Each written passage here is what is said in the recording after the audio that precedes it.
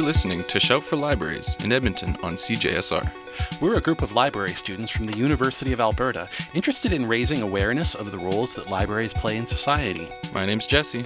And I'm Ryan, and we'll be your hosts for this half hour of Library Radio. Today, we will be taking a look at the role of libraries in aiding the healing of relationships with Indigenous communities in Canada. Marco Visconti sat down with Dr. Patty Laboucan-Benson, the Director of Native Counselling Services Alberta, and with Michael Dudley, the Indigenous and Urban Services Librarian at the University of Winnipeg, to explore the path to reconciliation and how libraries and librarians can contribute.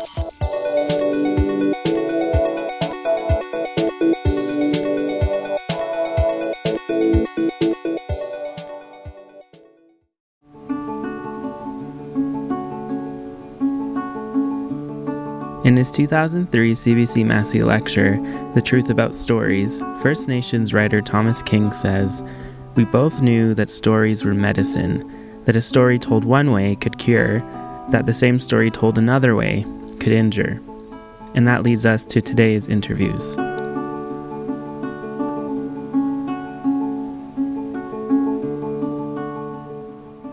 This is Marco Visconti reporting for Shout for Libraries. For this episode, we wanted to explore the connections between Indigenous rights and librarianship. To answer the question, how can libraries and librarians aid in the healing of Indigenous communities in Canada? Our journey starts at Edmonton Public Library's Stanley Milner branch. Over the summer, I attended an event that EPL was hosting called Forging Reconciliation Stories, Literature and Aboriginal Peoples. After being led through a smudging ceremony by an Aboriginal elder, the other attendees and I heard a guest lecture by Dr. Patty Laboucan-Benson, the Director of Native Counselling Services of Alberta. I caught up with Dr. Laboucan-Benson after her talk to chat about the importance of holding space for Indigenous truth-telling and the transformational power of information.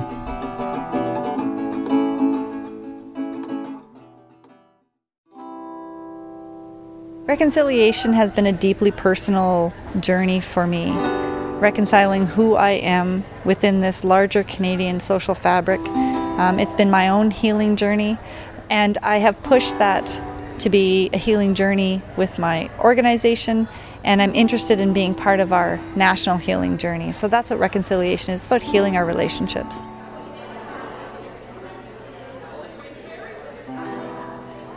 My name is Patty Laboucan-Benson. I'm the Director of Research, Training and Communication at Native Counselling Services of Alberta. I'm a Métis Ukrainian. I grew up on Treaty 6 territory. And I wanted to ask you just a couple questions about the nature of storytelling or truth-telling and how that can be a healing process. And my first question deals with sort of the barriers to hearing Indigenous testimony, and I was wondering, as we move forward with truth and reconciliation, what barriers do you think need to be overcome? Because as you were saying, we're just sort of on the forefront of this discourse.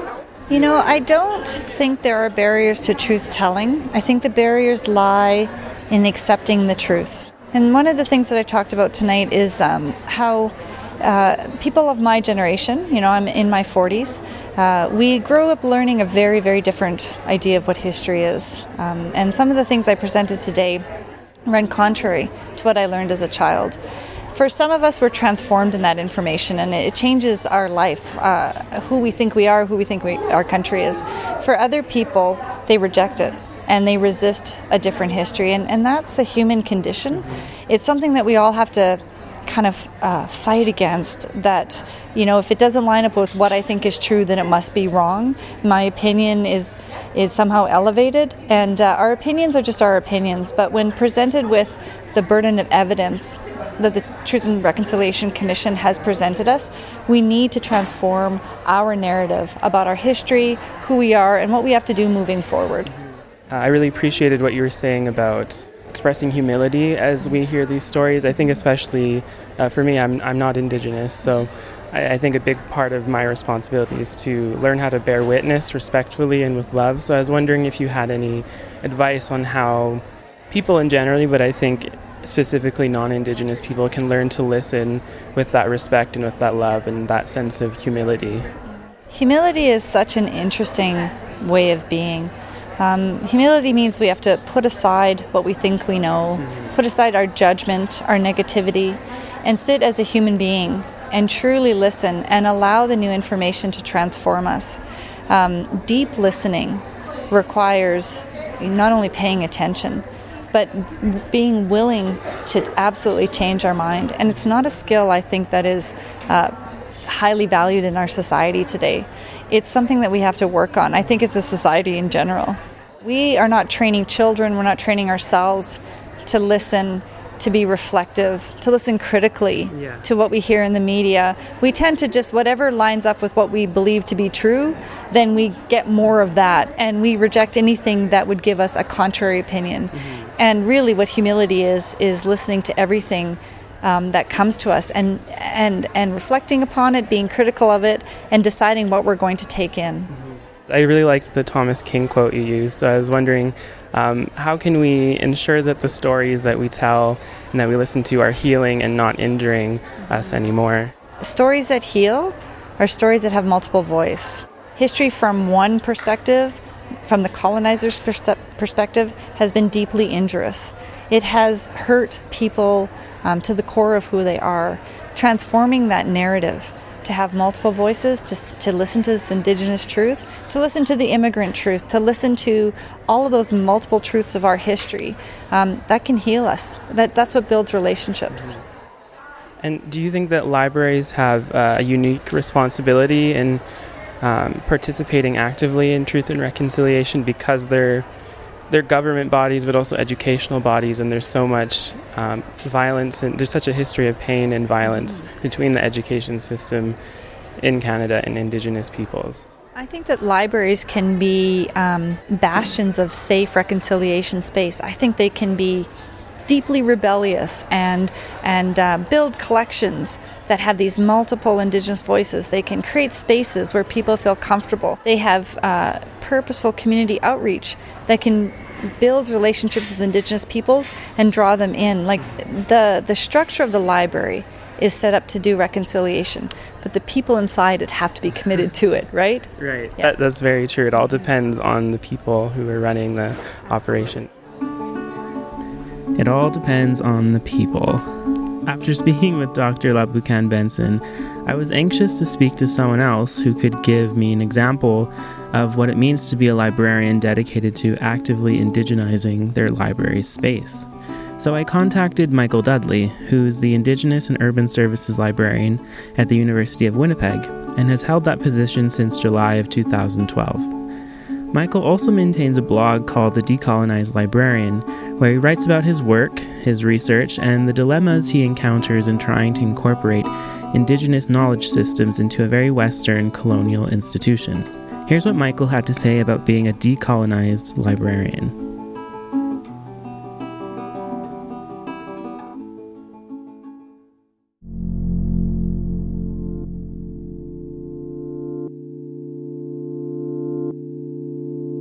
I'm a librarian at the University of Winnipeg. I'm responsible for public services, which includes circulation reference, interlibrary loan and reserves. But I'm also responsible for services to Indigenous studies, collection development in that area, history, politics, urban and inner city studies, and also for doing reference outreach to micro-communities on campus. So I get out once a week to the Aboriginal Student Services Center, to the Accessibility Resource Center to work with students with disabilities, as well as to the International Student Center. I was directed to your work, actually, because of your blog that you write, The Decolonized Librarian. So my first question is kind of about that. How did that blog start? My role, as I said, started in July of 2012, and the title at the time was Indigenous and Urban Services. They had an Aboriginal services librarian prior to my being there, but she had gone to another opportunity. The position had been vacant for quite a while. I'm not Indigenous myself, so when I was hired for the role, I realized that I really had to do a lot of deep thinking and approach this position, this role, very thoughtfully. And that, of course, involved doing a lot of reading. But I just found blogging to be a very useful method for working through issues, problems, commenting on current events, tying current events to the literature. And often I would say, there's this issue, this problem. I don't really know how I feel about it, but I want to be able to understand it better. So I would just, go into the blog platform, put in a few links, and just start thinking about it. In the process of writing, of course, you develop an understanding. Could you explain what it means to decolonize? Sure. There's lots of different interpretations about that. Politically speaking, of course, that's something that nations have gone through in liberating themselves from colonial governance and oppression. But the first posting I did referred to the work of a fellow named Marcello Descal, who writes about decolonizing the mind and about how colonizing powers impose epistemic systems on the colonized, the whole ways of seeing and understanding values, norms, literature, culture, and all of these things get absorbed by the colonized, and it's framed as being superior to that of the indigenous culture, but it's a process that's transactional because colonizers themselves have been colonized. Their minds have been colonized by the cultures they grew up in. I see the institution of the library and the processes of classification, cataloging, ordering as being a form of mind colonization. The Library of Congress is a very Anglo-American system of organizing knowledge and of describing content of literature. And so in our profession, we've got this tension between those aspects that we can feel very positive about education and about developing an informed society so that people can be informed voters, so encouraging democracy and all of these things, continuing education and freedom of information. And yet we are within an institutional structure that has inherited a very imperial, Eurocentric, heteronormative, Christian-centric system of thinking that structures everything that we do. It's so pervasive that most users probably don't think about it. Many professionals don't really think about it either. So in terms of my thinking about decolonizing is that we need to be aware of these things. We can't radically transform them. We have to work within them. But recognizing these structures and also educating students about them and about alternative information sources that use other terminologies. You mentioned you were working on a current project that sort of was taking to task at least one aspect of library work that sort of represents those colonial narratives, right? Mm-hmm. Could you tell me a little bit more about A Library Matter of Genocide? Is that the name of the project? Yeah, that's right. It's riffing on Ward Churchill, American historian Ward Churchill's book, A Little Matter of Genocide, where he talks about how indigenous genocides, and he uses it in the plural because it was multiple genocides across the continent over 500 years with different actors involved, the U.S. government, the military. Mainstream historians, mainstream genocide studies really marginalizes that history. It's very controversial to call those genocides. And even sometimes when historians do talk about the reality of the massacres of Native North Americans, Churchill says that sometimes it's excused, but it's also looked at in terms of America's, and Noam Chomsky also talks about this, about America's transcendent purpose of being a beacon of freedom and democracy, and it was tragic this happened, but there was this greater teleological good that resulted. And so the history is marginalized. I was doing a demonstration for an Indigenous Studies class of the catalog, and as I often do, I ask for suggestions. I don't like doing canned presentations, so I said, what topics are you interested in writing about? And I believe the topic of genocide had come up, so I threw these in as keywords. And the book, American Holocaust, by David Stannard came up. And I always say, okay, well, we found a book that looks useful. Let's check out the subject headings. And I was appalled to see in front of the class, mostly Indigenous women, that the subject headings were Columbus, Christopher, Influence, United States-Discovery. It was just so colonial, so obviously not describing what this book was about. So I went back and I ended up blogging about it, and the more I thought about it, the more I looked into it, the more books I discovered that the euphemisms in our catalog were just extraordinary and pervasive, that the residential school system, books on that topic, are Indians of North America-Education, Indians of North America-Government Relations for books that clearly are talking about genocide and Native American Holocaust. So I did a systematic study of it, and I presented at several conferences now, looking at these very euphemistic headings. I found 50 books. Okay, I developed a sample of 50 titles. It took a lot of work because there is no actual subject heading for Indians of North America-Genocide or Genocide-United States. That heading would exist. There's nothing that would have prevented the Library of Congress catalogers from saying Genocide-United States, Genocide-Canada. But only a small fraction of books have those headings. The vast majority have these very euphemistic things like violence against or crimes against. At the moment, I'm working on turning this into a longer paper with a partner, a collaborator in Indigenous Studies, Lorena Fontaine, who's done a lot of work in genocide, especially the residential school system. But it's been occupying me for a year and a half now.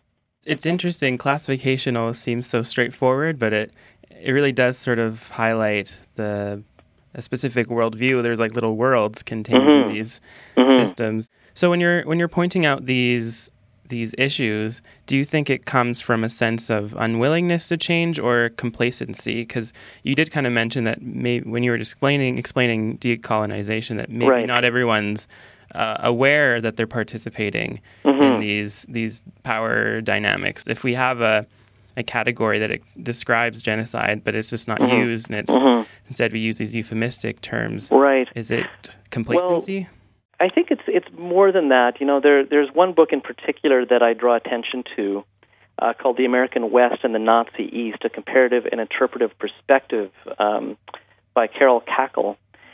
And the thesis is that Hitler's Germany, in their devastating assault on Eastern Europe and Russia, that Hitler was deliberately emulating what the United States had done in the West with Native Americans. And so the processes, the techniques of massacre, displacement, colonization, are compared and contrasted, the American West and the Nazi East, all the way through. The subject headings for this are fascinating because there's such a dissociation, cognitive dissonance, I guess, that there's a Holocaust in Eastern Europe, but for Indians it's treatment of, that there's genocide in Eastern Europe, but massacres in the West. And looking at this, it's tempting to think that there's a deliberate, kind of conspiracy, if you will, to disguise this history. But I think it's much more subtle and pervasive that, we're, as professionals, imagine librarians at the Library of Congress, the catalogers, they're part of an imperial culture, enculturated in an education system that disguises, ignores the genocide of Native Americans, so that it's something that they don't think about it. They wouldn't have the language to critique it, really, the openness to even admit that it happened. And so I think there is a complacency, probably, in terms of taking for granted the existing categories, the language that we have, and not critiquing them. Looking at a book like The American West and the Nazi East, you have to wonder what went on when this book was cataloged. I think it's worth noting that we're talking about complacency is not just isolated to LIS workers. I think it's all people belonging to settler populations are implicated. For sure. But of course, it just sort of subconsciously represents itself in different parts of our society.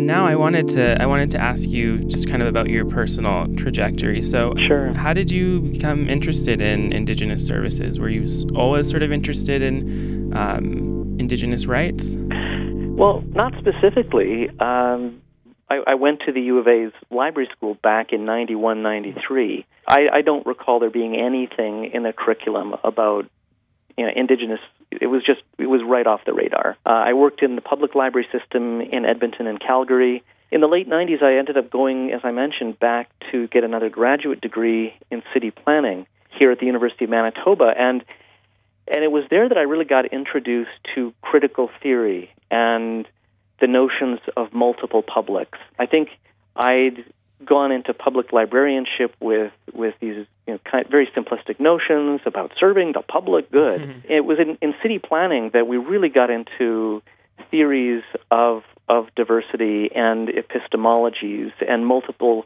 ways of knowing. And one term of that was looking at Indigenous planning. That's a requirement in that program, is that every year the students do some Indigenous-based field work. And the year we did it, we looked at a proposal of a youth center in downtown Winnipeg. So that was my first foray really into Indigenous services, knowledge, and issues. And then, of course, going right into working at the Institute of Urban Studies, which has a long history of working with Indigenous stakeholders, that I ended up becoming more acquainted with it and getting over that discomfort as a white person of what should I say, and the discomfort of going into an all Indigenous environment. It was eye-opening. It was a lot of very positive experiences. The city planning degree really gave me a grounding in that, and it was something that I regretted we didn't really get into in library school, and we easily could have. I did want to ask you if you had any advice that you wanted to give to any young librarians maybe who would be interested in thinking more critically, specifically about Indigenous librarianship and how they can serve Indigenous communities. What would you have wanted to know, I guess? Last year I reviewed a book, a couple of books that I would refer your readers to, Aboriginal and Visible Minority Librarians, Oral Histories from Canada, edited by Deborah Lee and Mahalakshmi Kumaran. And I reviewed this book for the journal Partnership, and I think that should be required reading for all LIS students, because it is multicultural. It does emphasize the Aboriginal authors in the book and their experiences and their pathways into librarianship. And the other one that I reviewed for the CAPL Journal, Canadian Journal of Academic Librarianship, is Stephen Bale's book, The Dialectic of Academic Librarianship. In that book, he talks about specifically academic libraries. You have to think about our institutions relationally and historically. They're not just sitting there by themselves in history, but they're part of there's an ideological foundation. There's historical context. There's their relationship with other institutions and with governments, and so on. So, as professionals, we're in this very complex situation, and that we have a lot of big T truths, as he puts them, in librarianship. Things like diversity and continuing education and democracy and all these things. And that if we don't think about our institutions critically, then for example, diversity, he says, that if we're still operating under neoliberal assumptions about capitalism and educating the next generation of entrepreneurs to go off and contribute to a global economy, and not thinking critically about all of the injustices inherent in that and the power imbalances and so on, that diversity initiative can't really critique anything. They can't address the underlying injustices that require diversity interventions. So those are two books that I would highly recommend. Another book that I would really recommend, and this is kind of general advice, is that I feel that I'm a much better librarian than I would have been if I hadn't gotten a graduate degree in urban planning. So and I'm not saying you have to go off and get another degree, but read outside of LIS literature. Read critical theory from other disciplines. And one book that I think would be, really useful is Towards Cosmopolis by Leonie Sandercock. She's an urban planner from Australia, but she's out at University of British Columbia right now. And while it looks at the history of urban planning as a modernist enterprise, that did a great job of planning for white, male, straight, able-bodied people, it excluded so many others. And I think there's a lot of analogies between modern urban planning and the modern public library movement. Thank you so much for sharing those resources with us. We love getting book recommendations. Okay. Well, thank you very much.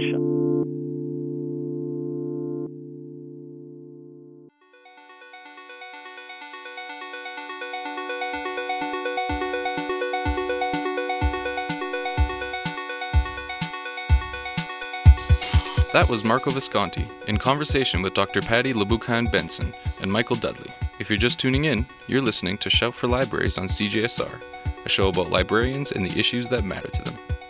And that concludes our episode of Shout for Libraries. You can hear a new episode monthly right here on CJSR. Thanks to our guests, Dr. Patty LeBoucan-Benson and Michael Dudley, for sitting down with us to talk about Indigenous librarianship. And thanks to Bulat Nugmanov, who composed our theme music. Follow us on Twitter at Shout for Libraries and on Facebook to get some recommended readings on Indigenous librarianship, as well as a link to Michael Dudley's blog, The Decolonized Librarian. That concludes our show for this month. For this month's Reader Advisory, Shout for Libraries recommend Thomas King's The Truth About Stories and The Inconvenient Indian. Once again, I'm Ryan. And I'm Jesse. Thanks for tuning in to Shout for Libraries on CJSR. If you want to listen to our past shows, check us out on CJSR's SoundCloud page. We leave you with Navatra by Elisa P. Isaac.